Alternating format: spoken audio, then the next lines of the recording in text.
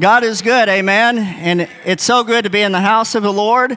Every time we gather here in this place, the Lord is here and He is in the house. He promised that He would be here when His people would gather together. I'm thankful this morning that we have a miracle-working God. Do you believe that? I believe that. I'm looking in this auditorium and I know for a fact that there are some miracles that God has done in this room, prayers that have been answered, and I am just so thankful that Jesus is still moving in this day and still able to do anything, even in this hour that we're living. Amen. Praise God. I do want to say we're a privileged church, a blessed church to have a pastor like we do who studies the Word every week. And I always want to draw attention to that because we're to give honor where honor is due, especially to those who labor in the Word of God. And that is a very smart, very blessed, and very awesome pastor that we have. I want everybody to know that. He's my pastor. He's your pastor. And I have a bonus, he's my dad too, so when I have sticky questions, I can take those to him.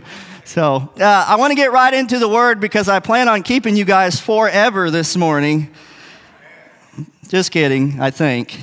I'm just kidding, really. Open your Bibles this morning to 2 Timothy chapter 3. We're only going to read one verse, and many of you are going to know this verse by heart. You might be able to just recite it from memory, actually. Just one verse, 2 Timothy chapter 3, and whenever you find that, you can stand with me for the reading of God's Word. Our friends across the pond would refer to this as 2 Timothy chapter 3. But in case you don't understand that, 2 Timothy chapter 3, verse 1, and this is what it says, "This know also, that in the last days perilous times shall come." I'm going to read that one more time. You can read it with me. "This know also, that in the last days perilous times shall come." I've titled the message simply this morning, "The Peril of the Last Days," or "The Danger of the Last Days." You may be seated. Now, there's really actually 5 things that I want to talk about in this message this morning. 5 dangers of being in the last days. But before I can get there, first of all, I've got to establish and lay a little groundwork. So in this chapter, Paul is speaking to Timothy, who's going to continue on in the ministry after he goes to be with the Lord. And he's giving Timothy in the verses that follow this one a grim outline of some of the things that he's going to be facing. And he speaks about the depravity of man and the ever-increasing wickedness that's going to come. He's warning Timothy of what's coming. He's speaking about the last days. We read that in the verse. It says, "In the last days, perilous times shall come." Now, as we read this passage, it's almost as if Paul is talking to us. It's almost as if the Scriptures are speaking directly to us because, in fact, He is. God has given us these things so that we can know the hour that we're living in. The things that Paul warned about, in fact, are unfolding in our day. There are many things that are happening in our day. The world is getting darker, but when things get darker, lights get brighter. And the hope of Jesus Christ's return is getting brighter and brighter and brighter every day, though the darkness seems to be getting darker and darker by the moment. See, the Bible told us that these days would come, and I believe that we truly are living in the last days. Now, when I said that and when I read this, some of you immediately had the question, are we really living in the last days? Maybe you didn't say it out loud, but maybe you had that thought cross your mind, said, well, I've heard this before, and I ask you, don't glaze over this morning. I believe the Lord has something to speak to this congregation and to those listening, however that may be. But the question comes, are we really living in the last days? And the answer is yes, we are. You don't have to look any further than Scripture itself, in fact, to find out that we are, in fact, living in the last days. So I want to show a few things to you before we move any further in this, because I believe that we're living in the last days. So we're going to go to the Bible, God's Word, to determine that we are, in fact, living in the last days. Are you with me? So let's take, for instance, what it says in Hebrews chapter 1, verses 1 and 2. You'll see it on the screen if you don't have your Bible with you. it says, God, who at sundry times and in diverse manners spake in times past unto the fathers by the prophets. He has in these last days spoken unto us by his Son, whom he has appointed heir of all things, by whom also he made the worlds. So you see in verse 2, notice that it says that God has spoken to us in these what? Last days. By who? His Son, which is Jesus Christ. Now, through the ages, God has spoken to people at different times in various manners, in different ways. And he's spoken to the prophets. The Old Testament, the pages of Scripture, points to God's redemption plan and points to one that would come, who is Jesus Christ. We see glimpses and types and shadows of the things that are going to happen. And in the fullness of time, God came in the flesh, in a person. His name is Jesus Christ. Jesus Christ is God's Son who came in the flesh to this world. And the Bible says that God began speaking to us not just by the Scriptures, not just by the prophets, but by the fulfillment of the Scriptures. The Word of God in flesh came and began speaking to us in these last days. But you know, when Jesus came, the Jews, they rejected their Messiah.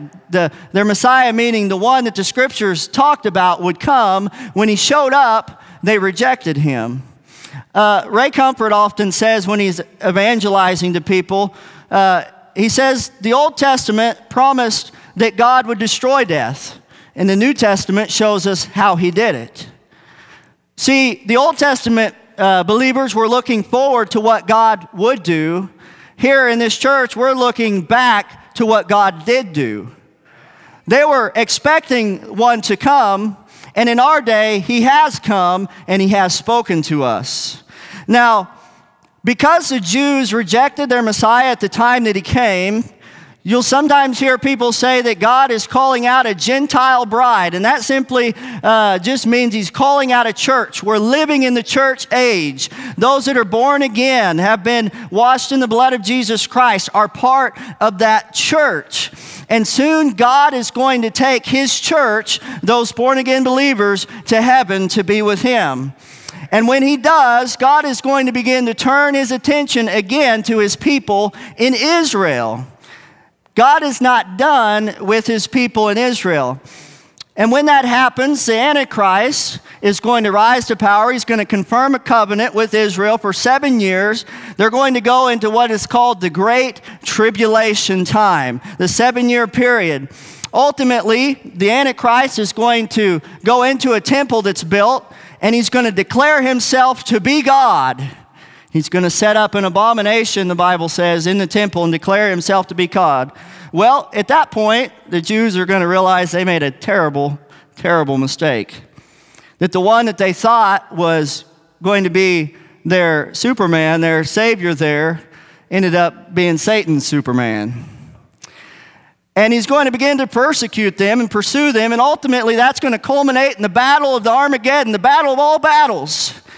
And when it looks like all hope is gone, Jesus himself is going to come in great power and in glory, and every eye is going to see him, and the nations are going to know, and Jesus is going to put down the works of the devil, put down the works of the Antichrist. All of the plans are going to be spoiled, and Christ is going to set up a kingdom where he's going to rule for 1,000 years. That's kind of a nutshell of the overview of what we're looking at in the days ahead. Now, here's what I want to say. I said all that to say this, because we're talking about, are we living in the last days? And Hebrews says we are living in the last days. Jesus is speaking to us in the last days. And now, I want you to know this. The time between the first coming of Jesus in the manger as a baby and the second coming of Jesus, when every eye is going to see him, is the last days. The time between his first coming and his second coming is a time known as the last days. You follow me so far?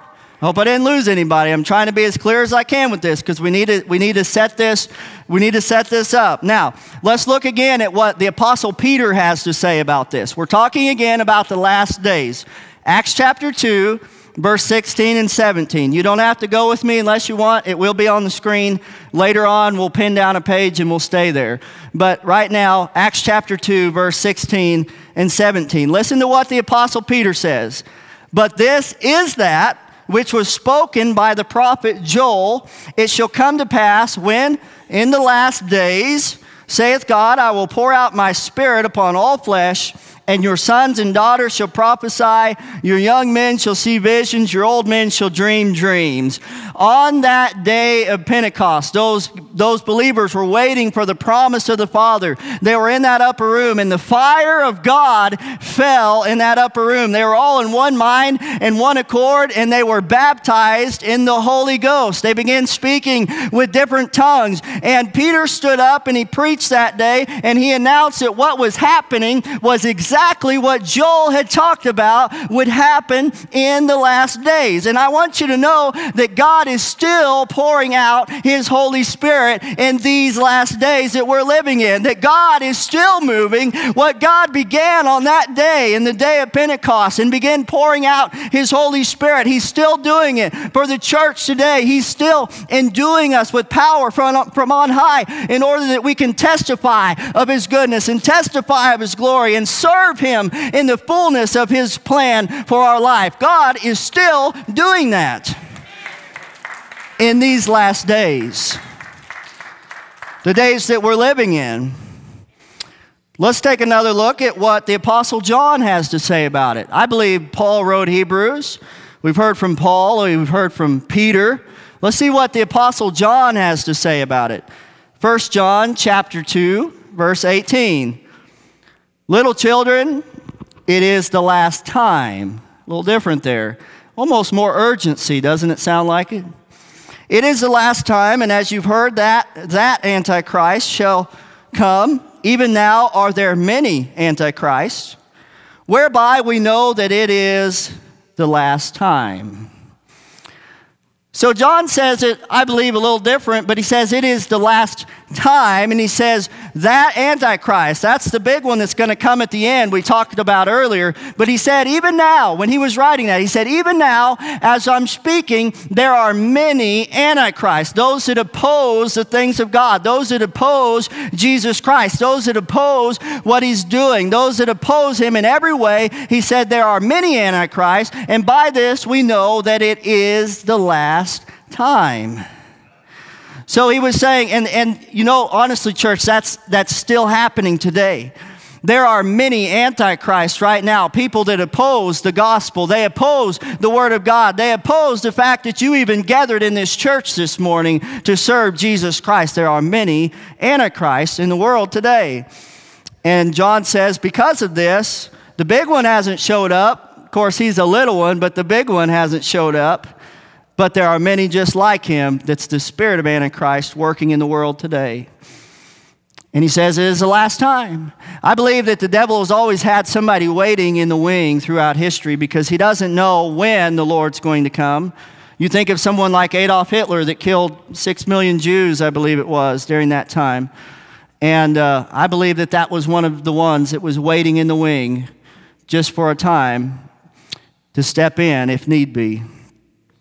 Now, let's take one more look in terms, we're looking at the last days. Let's look at, again, what Peter says in 1 Peter chapter 4, verse 7.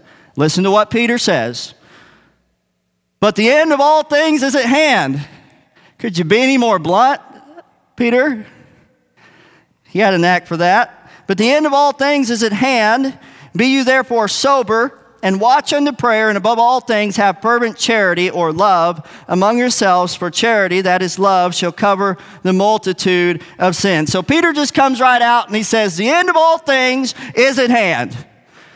He said it's here. The end of all things is at hand. So you need to be sober. You need to be loving each other. You need to be caring for each other. Church, listen this morning. You need to be loving each other. You don't need to be holding grudges against each other. You don't need to be fighting against one another. Peter says the end is at hand. Be sober, be vigilant, and love each other. because love will cover a multitude of sins. You're not any better than anybody else. And Peter says you need to love each other because they're just as bad as you are.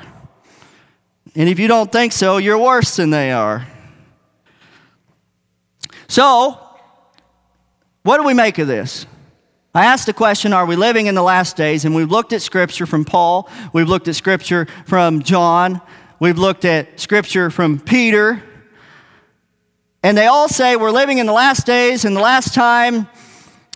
And they come right out and say, and Peter says, look, the end of all things is at hand. And here's what I want to point out by way of this. Living in the expectancy of Jesus' return is nothing new.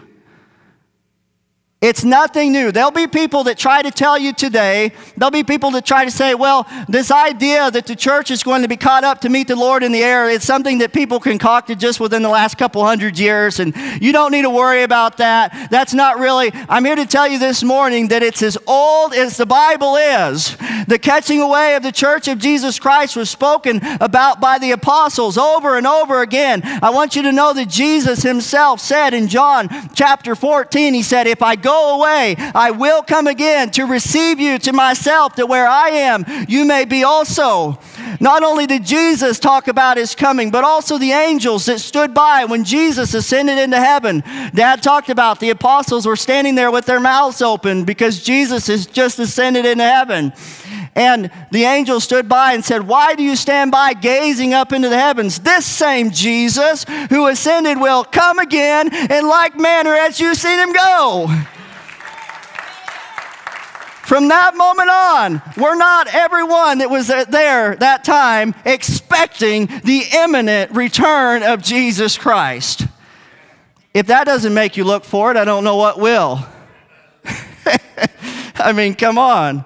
So here's what I want to say. If the apostles, and we've heard from them, have we not? If they said we're living in the last days 2,000 years ago, mind you, if they said we're living in the last days 2,000 years ago, then surely we're in the last moments of the last times of the last days, and at any moment the Lord himself shall descend from heaven and take his church home to be with him.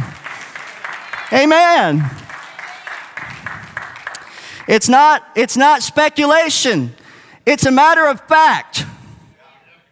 It's what the Bible says. I can't twist it in any other direction. We've read through the scriptures. We've seen exactly what they say. And if you use your brain, you're going to say, yeah, 2,000 years ago, they expected Christ to come back. So that means that us in this day should also be expecting Christ to return.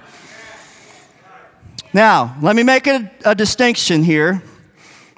Well, let me say this first. The question really is not, are we living in the last days? The question you want to know is, how far along are we? See, that's what you really want to know. Because we've seen that we are in the last days, the time between the first coming and the second coming. We've established that. So how far along in that process are we? Well, I can tell you one thing. We're closer than we've ever been. That's for sure. You said, duh. Watch it. The answer is, I don't know. Only the Father knows when the Lord's coming back. But here's a clarification I need to make. There's a difference between the rapture and the second coming. In the rapture, and some of you don't know this, and I want to make it very clear, the rapture of the church is when we are caught up to meet the Lord in the air, according to 1 Thessalonians chapter 4. We're caught up to meet the Lord in the air. Jesus never touches down at that time. It says the Lord himself will descend from heaven with a shout, the voice of an archangel, the trump of God. The dead in Christ shall rise first, and then we which are alive and remain shall be caught up together to meet them in the clouds in the air, and so shall we ever be with the Lord. And that's a comfort for his church. So there's a difference between the rapture and the second coming. The rapture is going to happen. We're going up to meet him. He's not touching down yet at that time. We're going up. It never says he touches down at that point. The church comes up to him to meet the Lord in the air. The second coming, however, like we said, every eye is going to see him. The nations are going to see him. It's going to be what they call the glorious appearing of Jesus, and he is is going to touch down on the Mount of Olives. Just the same place he went up and ascended into heaven, he is going to touch down, and it's going to be obvious when he shows up. So there's a clarification there. Does that make sense to everybody? Don't want to lose anybody along the way. So we're going up to meet him at the rapture. He's touching down at the second coming. I heard one pastor give the analogy like this, and I thought it makes a lot of sense. Well, really, and let me say this too, the rapture is a signless event. We're not waiting for anything. I want to be clear about that too. We're not waiting for anything to happen. The Lord, this moment, could come back. The second coming is going to cast some shadows. We're going to see things that are happening as we're leading up to it. There will be indications of his return coming in the second coming, but the rapture could happen at any minute. One minister spoke about it like this. He said, at Christmas time, you see the Christmas trees come out, and the presents and the advertisements in the stores are going on about it. And there's all these different things, and people are getting ready for it. Seems like as soon as January 31st hits, they start putting out Christmas stuff again already. But you see that Thanksgiving doesn't really have that. It just, everybody knows about it, and it's there. And so he said, when you begin to see the Christmas trees and the presents and the advertisements and all of these things, you know that Thanksgiving could be at any moment.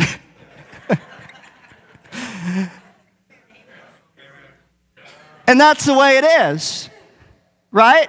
The second coming, there will be signs and things that are happening and all this stuff that's going on. But the Lord's return is going to happen at some point, and it's going to be immediate. And all the church is going to know it. We're going to be with him. Amen. But I thought that's a good way to put it, you know. Now, one more thing by way of this. So we've determined that we are living in the last days. We know the difference between the rapture and the second coming of Jesus Christ.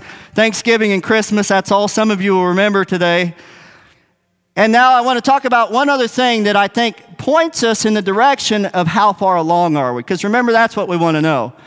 You say, come on, dude, get with it. That's what we want to know about. How far along are we? Well, one thing I want to point out is that Israel is going to be the focal point in the last days and in the end. Israel will be. In 70 AD, many of you know, Titus, the Roman, came in and destroyed the temple, destroyed the city. Every stone was thrown down from the temple, and the city was leveled, and Israel was scattered throughout all the nations around the world. 70 AD. Israel became a wasteland. Jesus prophesied about that actually 37 years before it happened. He said that not one stone would be upon another at the temple, that they would all be cast down. And it seemed ridiculous to him at the time to think that that could happen. The stones were massive. I don't have the measurements on them, but you can look it up. The stones in the temple themselves were massive. And when that happened, it became a wasteland. And in fact, Mark Twain visited the land of Israel in 1867. That was 1,797 years after Titus. And he wrote about it in a trip called Innocents, in a book called Innocents Abroad. Mark Twain, Samuel Clemens, I believe is his actual name. But anyway, this is what he wrote when he visited the land of Israel in 1867. Almost 1,800 years after Titus. He says, it's a desolate country whose soil is rich enough but given over wholly to weeds, a silent, mournful expanse, a desolation. We never saw a human being on the whole route, hardly a tree or a shrub anywhere, even the olive tree and the cactus, those fast friends of a worthless soil, had almost deserted the country. That was his eyewitness account of going to Israel. To him, Israel appeared to be a wasteland, a lost cause, a hopeless desolation. Most people would have written them off forever. 1,800 years later, after they've been sacked, and there's nothing there, really. And he wrote about that. But God had not forgotten Israel. God has never forgotten his people. God has never, even if 1,800 years elapse, God has not forgotten his people. See, there's a prophecy over in Ezekiel chapter 36 and verse 24, and I'm going to read that for you. It says, "For I will take you from among the heathen and gather you out of all countries and will bring you into your own land." Notice that word that it says out of all countries. See, at the time that Ezekiel wrote this prophecy, they were in exile in Babylon.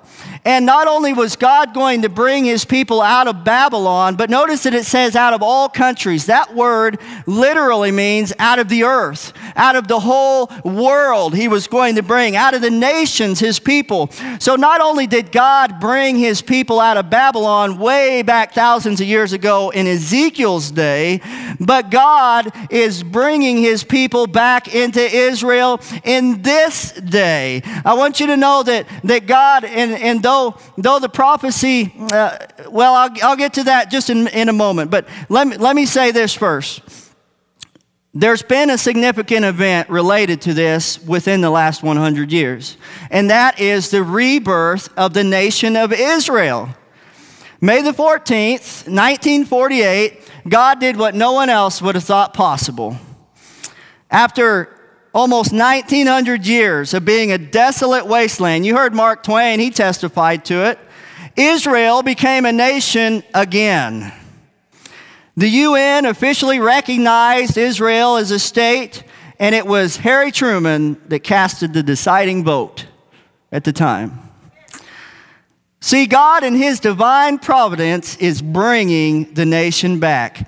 Where? Not out of just Babylon, not out of just Egypt like he'd done in the past, but he's bringing them out of all nations, because when Titus scattered them, they wound up everywhere around the world. God is bringing them back by his power, even from the brink of extinction during World War II and the persecution that they faced in that time. He's restoring them as a nation, and though still in unbelief, they still don't recognize Jesus as the Messiah, but God started the fulfillment of this prophecy in Ezekiel. He's bringing them back, and it's going to know its full fulfillment within the time of the millennium. It's really going to know, because the next verses talk about God is going to give them a new heart and a new spirit and put he's going to cleanse them. So right now they're still in unbelief, but they're coming in. They're coming in from all over the world because God is doing it, because God has declared it thousands of years in advance that he's going to bring his people home,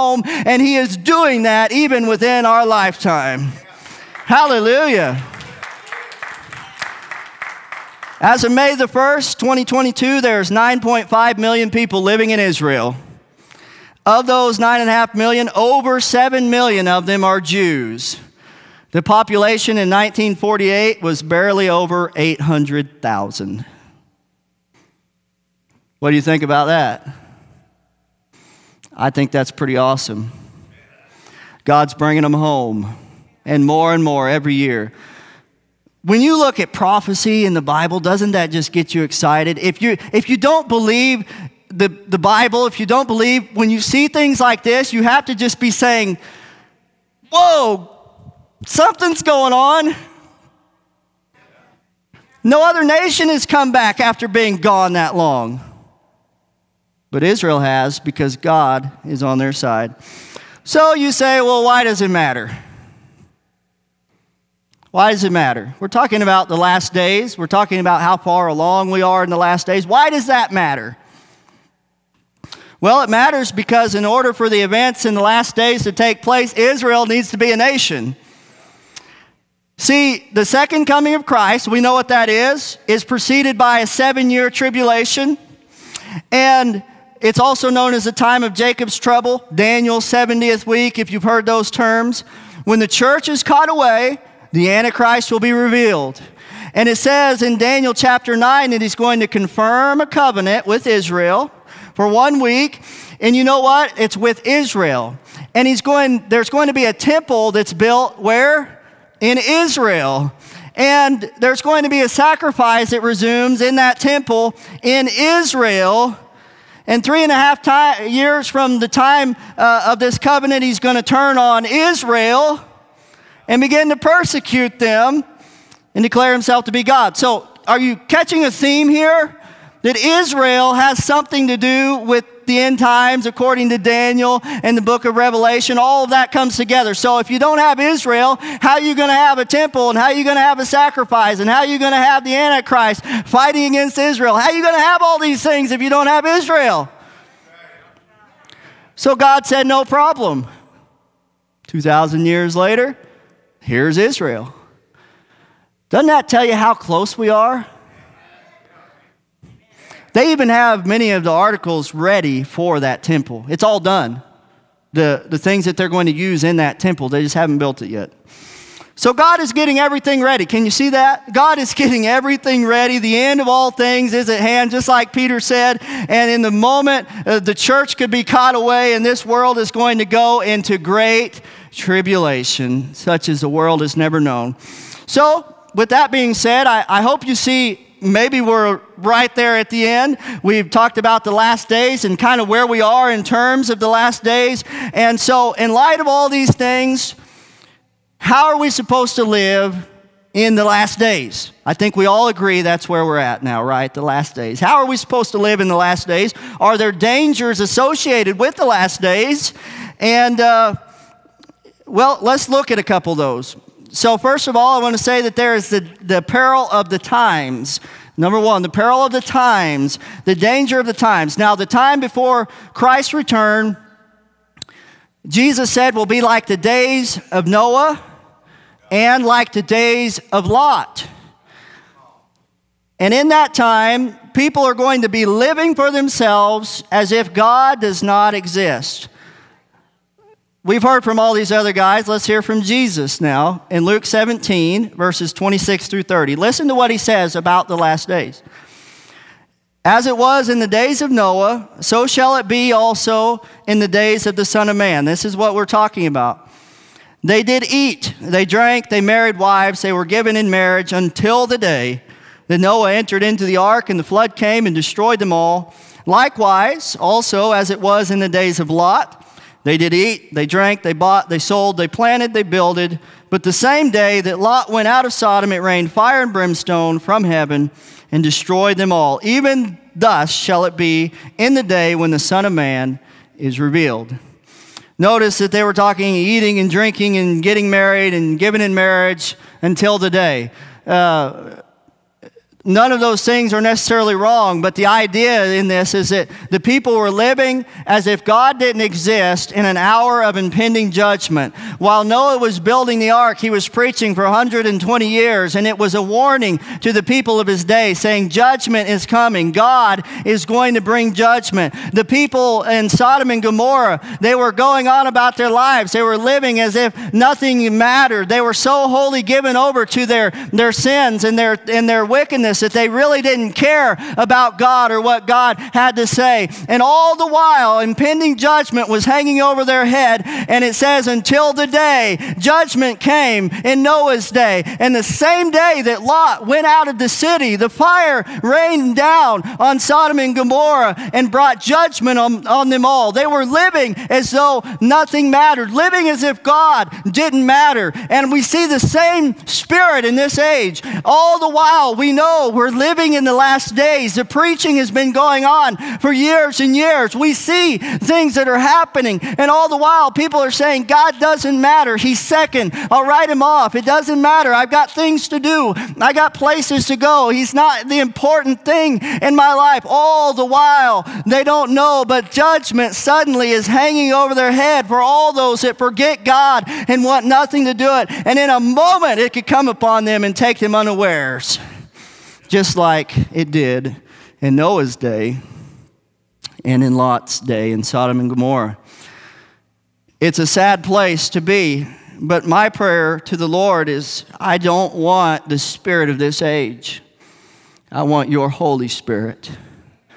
That should be the prayer of your heart. God, don't let me be of the spirit of this age that leaves you out and forgets you and doesn't care about you. Give me your Holy Spirit, that I'll be ready, that I'll be one of those safe in the ark when the judgment comes, that I'll be one of those taken out before the wrath of God is poured out on this planet.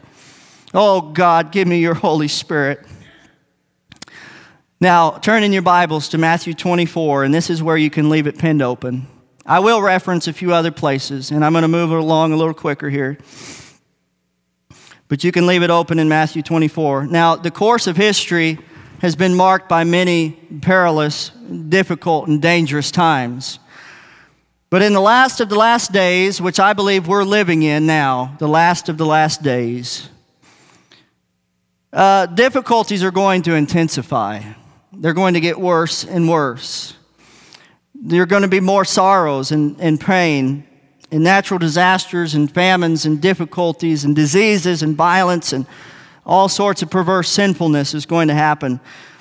And these are all things that have marked the course of history. These things are not anything new, but in the last of the last days, they're going to get worse and more pronounced.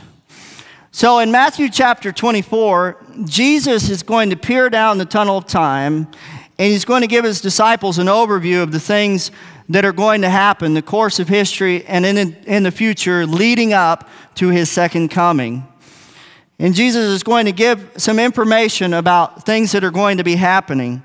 So let's look at verse 1 and 2 of Matthew chapter 24.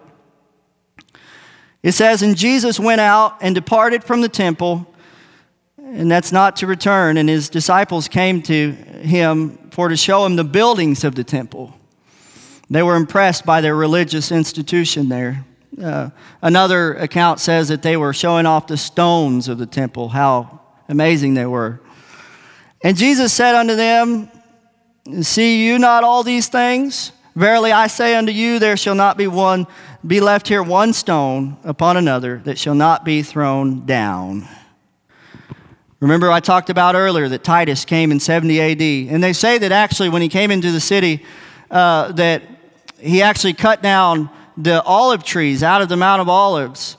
And the natural oil, he piled them inside and outside. And some say that he built scaffolding around the temple. And the natural oil from the olive trees acted as an accelerant to make the fire even hotter. They lit the building on fire. The temple had lots of gold ornaments inside and outside. And the fire became so hot that the gold melted and ran down in the cracks of the stones and all throughout the temple. So when it was done, they came back to pick through the rubble and to loot the town, so to speak. And they went and they picked apart every single stone of the temple, stone by stone. And they've actually found some that have been thrown over the side of the mountain there that were stones that were taken out of the temple and thrown away because they were going and looking for all the gold that had melted and ran down in those stones. How incredible is that? Jesus said these some 37 years before, not one stone is going to remain upon another. And they went through and turned every stone. Every one of them, and not one stone remained upon another. Wow. I'd say Jesus had some inside information. God information. No one could have known that. Titus didn't know that he would do that. God knew. See, Jesus was telling about that judgment. Now, let's look at verses 3 through 8. We're going to see a course of history here. It's going to be an overview. I want you to see what he says. Matthew 24, verses 3 through 8. "As he sat upon the Mount of Olives, the disciples came unto him privately, saying, When shall these things be? When's all this stuff going to happen? And what shall be the sign of thy coming?" More or less, when you're going to set up your kingdom and come to stay. "And the end of the world," or the end of the age. And Jesus answered and said unto them, Take heed that no man deceive you. For many shall come in my name, saying, I am Christ, and shall deceive many. And you shall hear of wars and rumors of wars. See that you be not troubled, for all of these things must come to pass, but the end is not yet. For nation shall rise against nation, and kingdom against kingdom. There shall be famines and pestilence and earthquakes in divers places. All of these things are the beginning of sorrows. So we've seen all these things throughout the course of history. We've seen wars and rumors of wars. We have that happening today. Everybody, I don't have to tell you that there's tensions between the U.S. and China and the U.S. and Russia and nations all over the world. There's tensions, there's wars, there's rumors of war, the ongoing conflict in Ukraine. I mean, you could just pull the headlines and see that these things are happening in the course of history. But what he says there in verse 8, all these things are the beginning of sorrows. He's literally saying they're birth pains. They're like labor pains. He's saying they're going to start out and they're going to be sparse. They're going to be some time between them, but they're going to intensify and they're going to become more pronounced and closer together and stronger and stronger and stronger throughout the course of history, ultimately ending up in the culmination. So the frequency of these things is what he's saying. It's going to get worse and worse, stronger and stronger, until they culminate in maximum intensity in the Great Tribulation. So that's what's going to happen. So we're seeing some of these things because, yes, it's part of history, but it's kind of like a siren that's getting louder and louder and louder and louder and louder until finally it's blaring loud. It's at the maximum intensity during the Great Tribulation time. So we're seeing these things happening now, but they're going to get worse. They're not going to get better. They're actually going to get worse. And you're saying that's so encouraging. I know. Look at verse 9. We're going to talk about the peril of man. That is intense, increased persecution. Verse 9, then they shall deliver you up to be afflicted. They shall kill you, and you shall be hated of all nations for my sake. Make no mistake, the last days are going to be a time of increased persecution against Christian people. We're quickly seeing the escalation of God-hating people. They hate the Bible. They hate the things of God. And the persecution is already happening around the world at an extreme rate that you wouldn't believe until you actually hear what's happening. Let me give you a few statistics about that. According to Open Doors USA, which is an organization that deals with the persecuted church around the world, they release a report, a World Watch list every year. In 2022, this is what they had to say, and this is just in a year, in the last year, 2022, which probably takes in some of 21 also, depending on their reporting, but they said over 360 million Christians are living in places facing high levels of persecution and discrimination. That's 1 in 7 believers worldwide. 5,898 Christians killed for their faith. This is in 1 year. 5,110 churches and other buildings attacked. 6,175 believers detained without trial, arrested, sentenced, or imprisoned. 3,829 Christians abducted. They also reported that a Christian is killed every 2 hours in Nigeria for their faith. Another report that I read said more Christians have died in the 20th century, and no doubt adding the 21st in that as well, than all of the previous centuries combined. Increased persecution.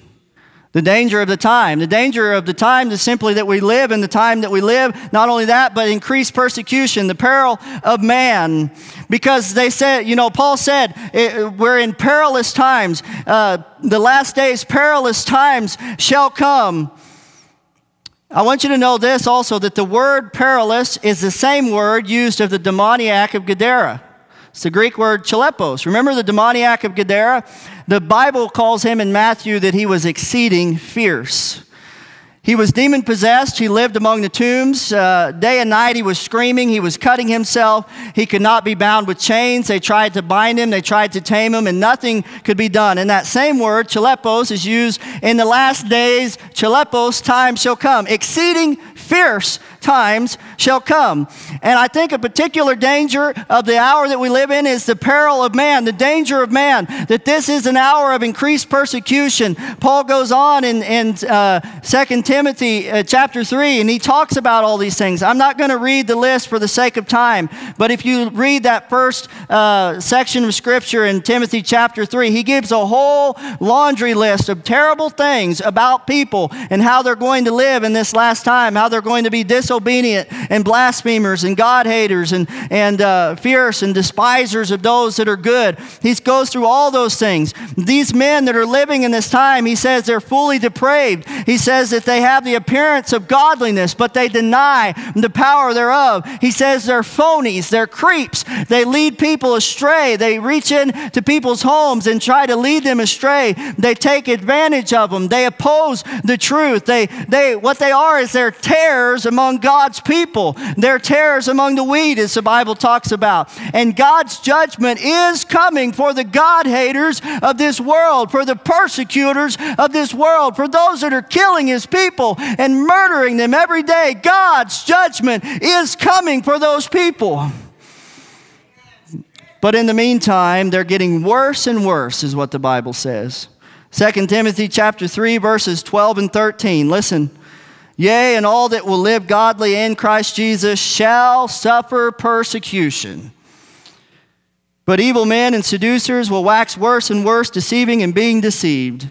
Let me say to you, church, the peril of the time that we're living in is also the peril of man. The danger of the men and women that are living in this hour that we're living in right now.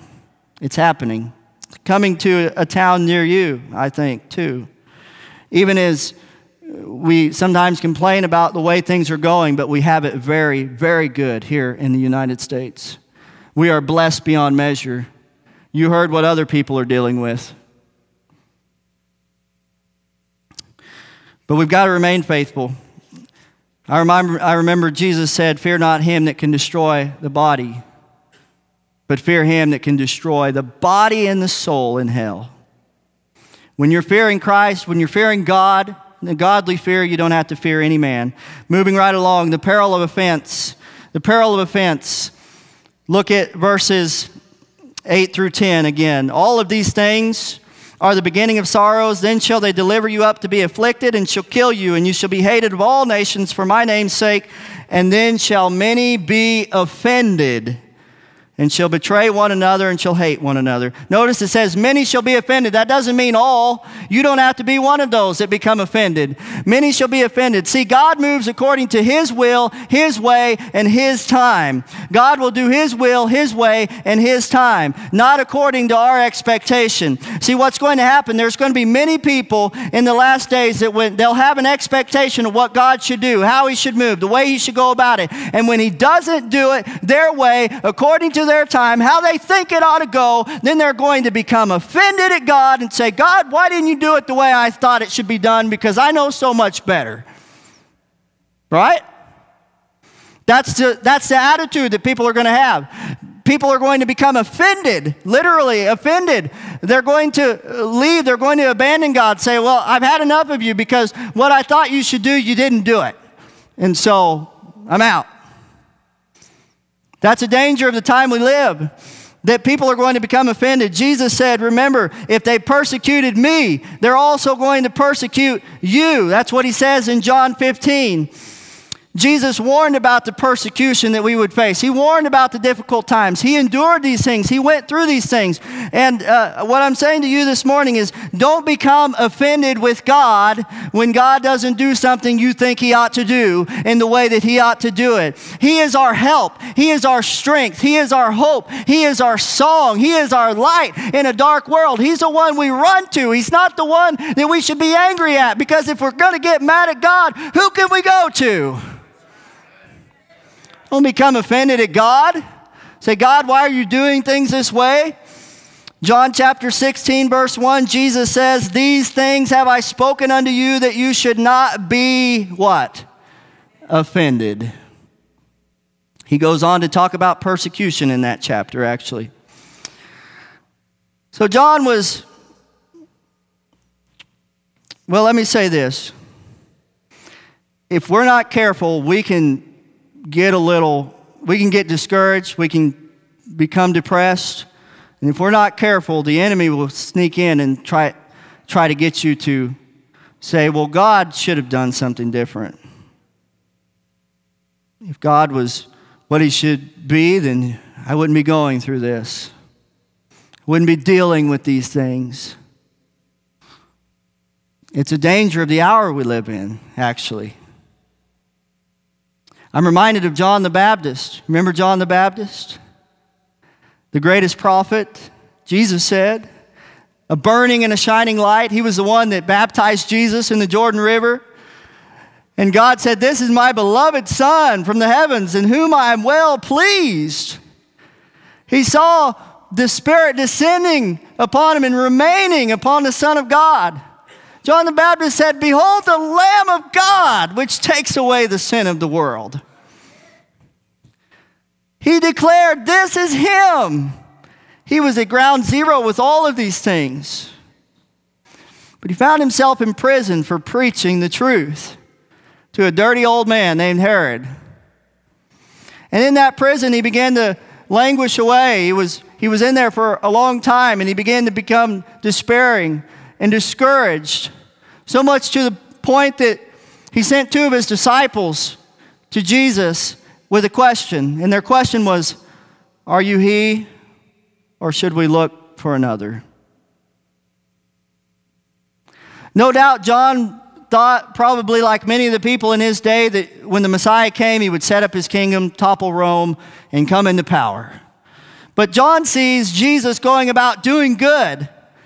Sees him going about doing all these good things, but he doesn't see a kingdom being set up, and he's still sitting in jail, wasting away, and he's depressed and he's discouraged. God, what I thought you were going to do, you haven't done yet. So he sends out these two guys, his two disciples, and they go and look, and Jesus says, go and tell John to look again, basically is what Jesus says. He says, go again and show John the things that you see. He said, the blind have their eyes open, the deaf hear, the lame walk, the lepers are cleansed, the dead are raised to life, and blessed is he who's not offended in me. Hallelujah. That's in Matthew 11:6. And blessed is he who's not offended in me. So John seen those things. He took another look. He took another look. It was all he needed. Those disciples went, they were question marks when they went. Is this he? They came back as exclamation points. You believe what we've seen just now? What God is doing? They came back with the credentials of the king. These are the things the king would do, and John knew it. It's what the Old Testament prophets told about that he would do, and it was all John needed, and he went and he gave his life for the cause of Christ. He wasn't offended. He said, I'll take that blessing. Blessed is he who's not offended in me. In whatever circumstance you find yourself. Listen, church, in whatever place you find yourself, remember the words of Jesus. Blessed is he who's not offended in me. In whatever circumstance, even if you thought it should go one way and it went completely the opposite way. In whatever case you find yourself this morning, the words from Jesus come back to you again and say, take another look at where you've been. Take another look at where you come from. Take another look at what God's done in your life. Take another look and realize that all along, regardless of where you find yourself, God is at work. Don't be offended at him. Trust that he knows best. Hallelujah. Hallelujah. Not last, but almost last. And I know you're saying, come on, get with it. Almost finished here. The danger of diminished love. The danger of diminished love. Verses 11 and 12. And many false prophets shall rise and shall deceive many. We see that all over the land. And because iniquity shall abound, the love of many shall wax cold.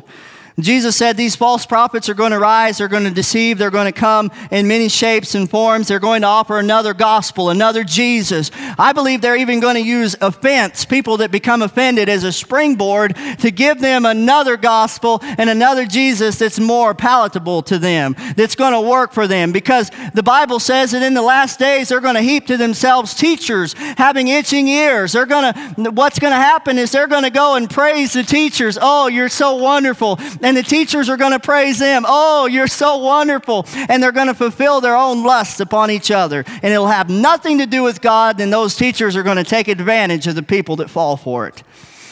But Jesus says, because iniquity shall abound, the love of many shall wax cold. The reason of the cold love is because iniquity shall abound. Do we not see that today? That the world is getting so perverse, so wicked, so hateful, so undesirable that people, when we see them, they're beginning to look unlovable.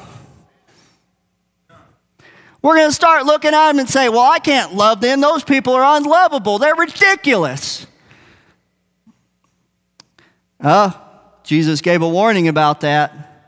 Because iniquity shall abound, the love of many shall wax cold. In fact, Jesus said, my commandment is that you love one another as I have loved you. Greater love has no man than this, and that a man lay down his life for his friends. See, Jesus gave a command to love. He gave a command. See, he gave the command to love, and it's a choice. We can choose to love people. And when we love people, it will be a motivator. See, Jesus chose to love us. We were enemies with God. We were at odds with God. We hated him in many cases, and yet Jesus chose to love us. And he chose to give his life for us. And he laid down his life and demonstrated the greatest love of all, which is the sacrificial love. Greater love is no man than this, that a man lay down his life for his friends. He gave us that command, and love is going to motivate you to do things that you wouldn't think you would ever do for people that you wouldn't think you would ever do them for. Remember that demoniac? He was hateful, he was vile, he was wicked, he was unlovable, he was dangerous, he was fierce, he was so the opposite of anyone you would ever want to come in contact with. And yet Jesus loved that man. He went to him and he saved him. And Jesus gave us that command that we're to love as he loves. Last, and you say, praise God, it goes along with exactly that, the peril of giving up or the call to persevere. And you're saying, I've been persevering all morning since you got up there. Are you still with me? Can I finish this? Just going to take a minute, and then we're going to give an invitation. Verse 13, but he that shall endure unto the end, and that doesn't mean the end of this sermon.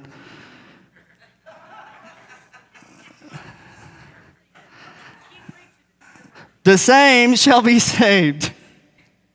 He that shall endure unto the end, the same shall be saved. Now, let me say it like this. The enduring is not what causes the saving. The saving is what causes the enduring. You know, it's God's the one that's going to keep you. We're saved by grace, not by works. The one who saved us by his grace is going to keep us by his grace. The Bible says that what he begins in us, he will perform until the day of Jesus Christ. The Bible says that he's not going to forsake the work of his own hands. What he begins in a life, he will perform it. The Bible says in 1 Peter chapter 1, verse 5, we are kept by the power of God through faith unto salvation, ready to be revealed in the last time.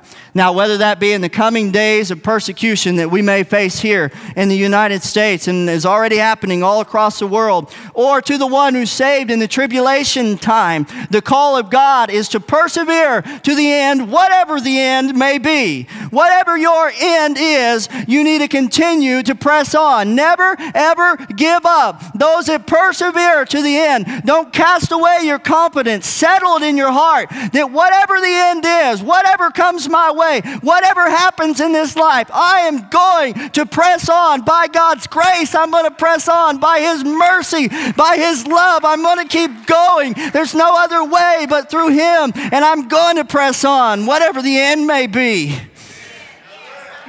Lord, whatever my end is, I want to be faithful to that end. Faithful to that end. The Bible says in Daniel, it talks about in that tribulation time that the Antichrist is going to seek to wear out the saints. If you're feeling wore out this morning, there may be a reason for it. Spiritually speaking, if you're drained, if you're feeling like you've given it all you got and you just can't seem to go a little further, Jesus says, endure to the end.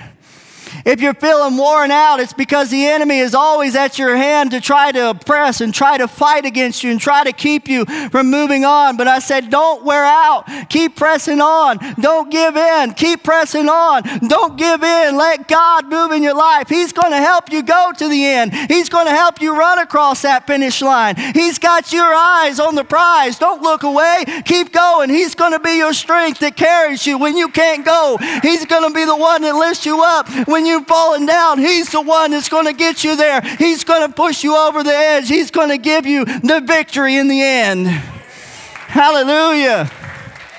Praise God. The Bible says in verse 14, and this gospel of the kingdom shall be preached in all the world for a witness unto the nations, and then shall the end come. The gospel is going across the world all over the place right now, like never before by means of technology. It's all over the world.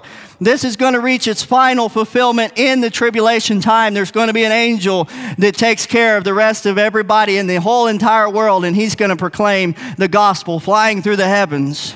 But even now, these things are happening. See, what I've been talking about through this message, what I've been talking about is the peril of the last days. And we're going through many of these things, but the intensity of it's going to happen after we're gone from this place. You don't want to be in this place when the full brunt of it comes in to being. You don't want to be in this world when all these things start coming to pass at the greatest measure and not since has ever been known in the history of all mankind. You don't want to be here when that happens. You don't want to be here for that. So what I say to you is don't give up. Persevere. The book of Hebrews says, cast not away your confidence, which has great recompense of reward. For you have need of patience, that after you've done the will of God, you might receive the promise. There's some time of patience in enduring things. For yet a while, and he that shall come will come and will not tarry. Now the just shall live by faith. But if any man draw back, my soul shall have no pleasure in him. Ooh.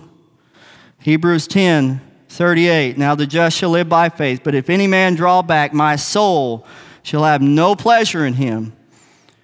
Verse 39. But we are not of them who draw back unto perdition, but of them that believe to the saving of the soul.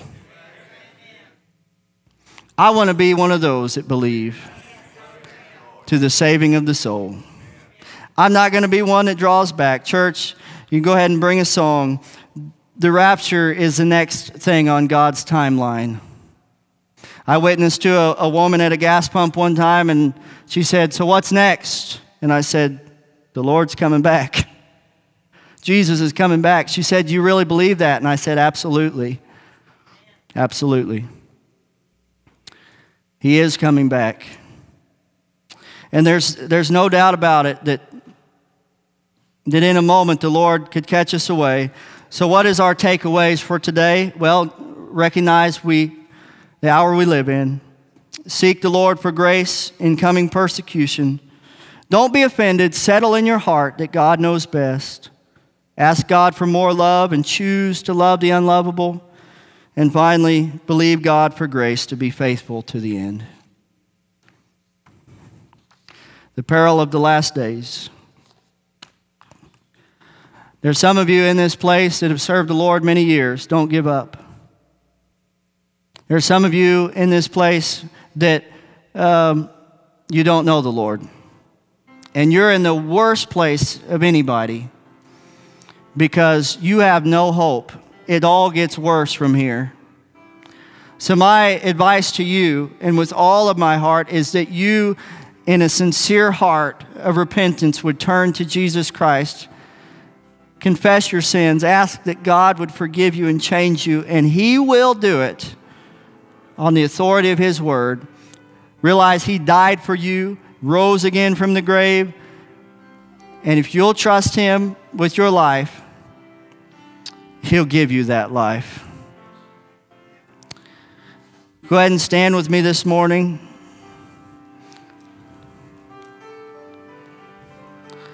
We're going to have a course of this song, and if you need to respond to the Lord or anything that you have need of, you can bring it to these altars and pray. Thank you, Jesus. Let's pray. Heavenly Father, I thank you for your word. Lord, I thank you for the power that your word has to change and to deliver. Lord, I know that it's true. It's either all true or it's not, and I know beyond a shadow of a doubt that it's true. When you say that whosoever will call upon the name of the Lord shall be saved, you mean it. When you said that you loved us and you gave yourself for us, for the whole world, shed your blood in our place, took our judgment, took our death, took our wrath on the cross. It's true. It is the sacrifice that we need to pay for our sins. So, Father, I pray for one in here or someone listening that has never responded to you. Lord, that you would open their heart to see this morning and to receive the life that you give. Lord, there's testimonies all over this place, and I am a testimony of someone who ignored you, but you gave me life and you saved me. And I thank you for doing that. And Lord, just as you've done for me, you can do for anyone in this room. Oh God, thank you. Now with your head still bowed, if you need to do that, it's as simple as just begin to tell the Lord, I'm sorry for my sins. I know that I have offended you, that I have sinned against you. And without you, I'm destined for hell. But I believe you died for me and rose again from the grave. And this morning, by faith, I trust you to save me. Jesus, forgive me, change my life, and help me to never be ashamed of you. I want to be one of those who endure to the end and have life everlasting. If you pray something like that in your own words and mean it from your own heart, God will save you and you will be born again.